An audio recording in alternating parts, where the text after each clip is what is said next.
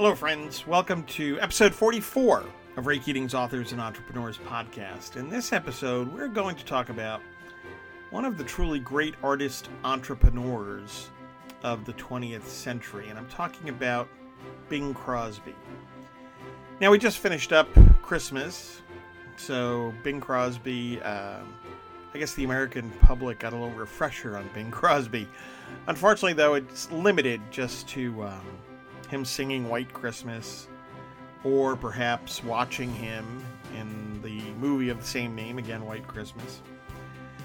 But Bing, by the way, who was born in 1903, died in 1977, Bing deserves a heck of a lot more. He definitely deserves to be recognized as a great entertainer, and we'll talk about the impact of Crosby as an entertainer, but also as a great entrepreneur. So, as for myself, I've long admired Bing Crosby. He excelled in a variety of arenas. That always fascinates me when an individual does that. But, you know, I wrote a piece recently on this topic, and the impetus came from an article at the Gallup website, you know, the Gallup polling company. They occasionally will go back into their archives and highlight a poll. So there was a 1950 poll that really drove home the enormous popularity of Bing Crosby at the time. Gallup found that 33% of Americans in 1950 cited Bing Crosby as their favorite male singer. You'll say, so what? Who cares? But 33%, that's astounding. And in second place was Perry Como, who garnered only 6%. So that's pretty darn impressive. But here's the real interesting, rather astounding point. Crosby ranked number one among all age groups. So their poll broke the age groups into 21 to 29-year-olds, 31 to 49, and then those 50 and older. Now think about that. Crosby was number one, the favorite male singer in each of those age groups. Now I know it was different times, but that's really astounding. I mean, today, I think probably most 21-year-olds don't have a clue as to what, say, your average 60-year-old listens to and appreciates music-wise, and vice versa. So that really is a dramatic point. But perhaps we shouldn't be too surprised when you look at Crosby's wide-ranging success, again, as an entertainer and an entrepreneur. So he was this wildly successful singer for decades. His radio show, he had a variety radio show, that stayed atop the ratings year after year after year. I wish I had the numbers in front of me, but I had read somewhere what his annual contract was worth for doing that radio show, and the numbers were staggering, even for today. I mean, you didn't have to adjust the dollars for inflation. What Bing was getting back in, say, the 40s and 50s for his radio variety show would have been huge dollars today. So he was the top singer. He was tops on radio, which was the main medium at the time for entertainment. And he was also a huge movie star as well. He won an Oscar for his performance as Father Chuck O'Malley in the movie Going My Way, which I simply love, but I don't love it as much as the sequel, The Bells of St. Mary's. And it's interesting, again, there to... I had written an article about Crosby many years ago for my Newsday column, and it's really interesting to see how many young men at the time saw Bing Crosby play Father Chuck O'Malley, and they wanted to become priests and became priests as a result. And there are other movies that he still is well known for. I love the Bob Hope, Bing Crosby road movies. They're simply a delight to watch. There are a whole host of musicals, of course, that Bing was in, and he played dramatic roles. In particular, I think of The Country Girl with Grace Kelly. That was a very different role for Bing Crosby, and he pulled it off.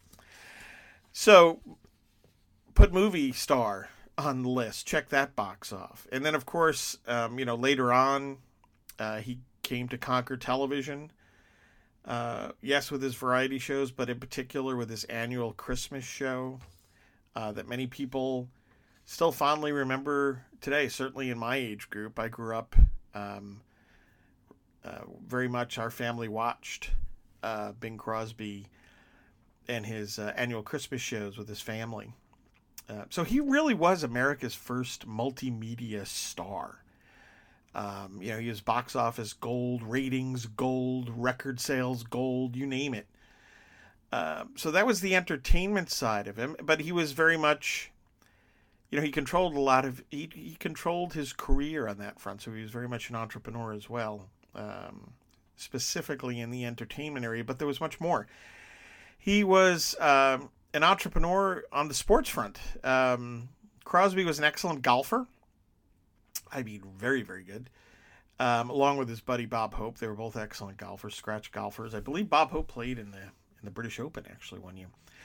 But anyway, Crosby started the Bing Crosby National Pro-Am in 1937. That was a stop on the PGA Tour. So it was really the first time pros teed off with celebrity amateurs. It was also known as the Crosby Clam Bake. Bing eventually moved it after World War II, to the Monterey Peninsula.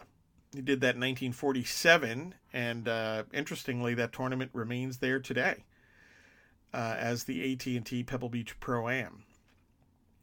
So he was an entrepreneur on that front, on the golf front. He also was a founding partner in the Del Mar racetrack in California. He also was a thoroughbred breeder and a stable owner. So he was very much an entrepreneur when it came to horse racing. It didn't stop there. He became part owner of the Pittsburgh Pirates baseball team. He and Hope used to have their rivalry, good-natured rivalry, and Hope owned part of the Cleveland Indians, and Crosby owned part of the Pittsburgh Pirates, which I believe the family went on to own a part of the team all the way into the late 70s when the Pirates won that World Series, I think in like 79 or something like that.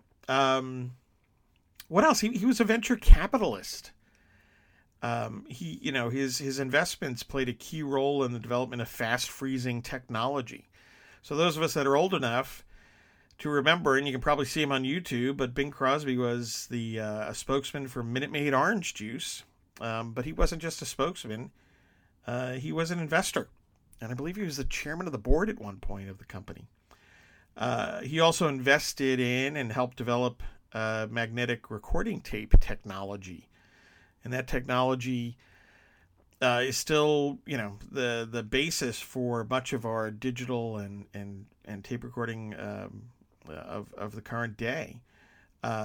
Interestingly, that investment was largely driven by his desire to record his radio show. I believe he had to do 2 shows a night when he did his radio show, and he would do one for the East Coast and then one for the West Coast. So he only wanted to do it only once. So he became, I believe, the first star to tape his radio shows, and it was a result of that investment. He also was an investor in real estate developments, television stations. He was actually involved in oil exploration and quite successful at that. So, again, venture capitalist and entrepreneur.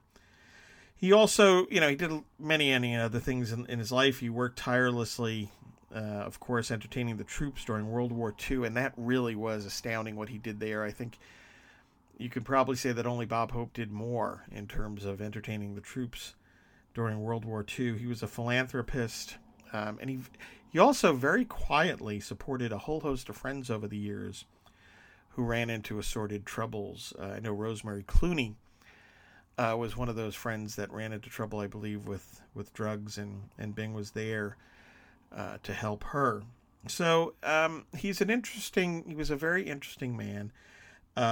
Certainly lived a full life that not only touched millions of lives in positive ways. And he did that as an artist, as an entertainer, and as an entrepreneur. By the way, looping back around, when we think of Bing singing White Christmas, we still hear it today on the radio at Christmas time, and on Spotify and so on and so on. His rendition of White Christmas, and of course that song was written by Irving Berlin, that remains the top-selling song of all time. So kudos to Bing on that one as well. There's obviously so much that entrepreneurs can take away from this story. Author entrepreneurs can. For example, we emphasize with entrepreneurs, to have, if you're out on your own, try to have multiple revenue streams. Bing Crosby certainly did that. Also seize on the opportunities that come along. I mean, here's another great example that Crosby offers us. You don't want to be in a situation where, as an entrepreneur, you pass on great opportunities, and I think Crosby shows that quite clearly in terms of what he did. And then, of course, don't waste your talents, your God-given gifts, your skills. Bing certainly didn't. When you look at all of the things that he did in his life, there was no waste there. And that's a good rule to follow as an entrepreneur, and certainly as an author and author entrepreneur. Hey, thanks for tuning in. Please sign up for our email list at raykeatingonline.com/contact. And by doing that, you'll get a free newsletter and information on great savings opportunities. Also, please check out the links in the show notes for more information about various services that I provide fellow writers. You can send me an email, of course, at raykeating@keatingreports.com. The show notes will point out a whole host of my books, my to-do list solution planners. 3 of those are out for 2020, the Pastor Stephen Grant Novels Planner, the Disney Planner, and the Lutheran Planner. You can get those at Amazon or at signed books at raykeatingonline.com. Please take a look at my Pastor Stephen Grant novels, again, available in paperback and for the Kindle at Amazon.com, and again, signed books at raykeatingonline.com. The newest book in that series, by the way, number 12, The Traitor, a Pastor Stephen Grant novel. Lots of action in that one. I hope you enjoy it. My newest nonfiction, non-planner book is Free Trade Rocks, 10 Points on International Trade Everyone Should Know. Again, Amazon for the paperback or the Kindle. Signed books as well at raykeatingonline.com. Please check out various other websites and endeavors that I have, DisneyBizJournal.com, and head over to PastorStephenGrant.com. I'm an economist, and I taught MBA students for 10 years about entrepreneurship, the economy, and assorted management topics. I've been writing for, my goodness, it's actually this year was the 30th year that I've been a writer. So that was very exciting to mark that. So I hope my experience and all add some value through this effort and others. Please like us on Facebook at Authors and Entrepreneurs and at Pastor Stephen Grant Novels. You can subscribe to this podcast on iTunes or Apple Podcasts. And until the next installment of Ray Keating's Authors and Entrepreneurs podcast, please enjoy reading, enjoy writing, and enjoy entrepreneurship. God bless and take care.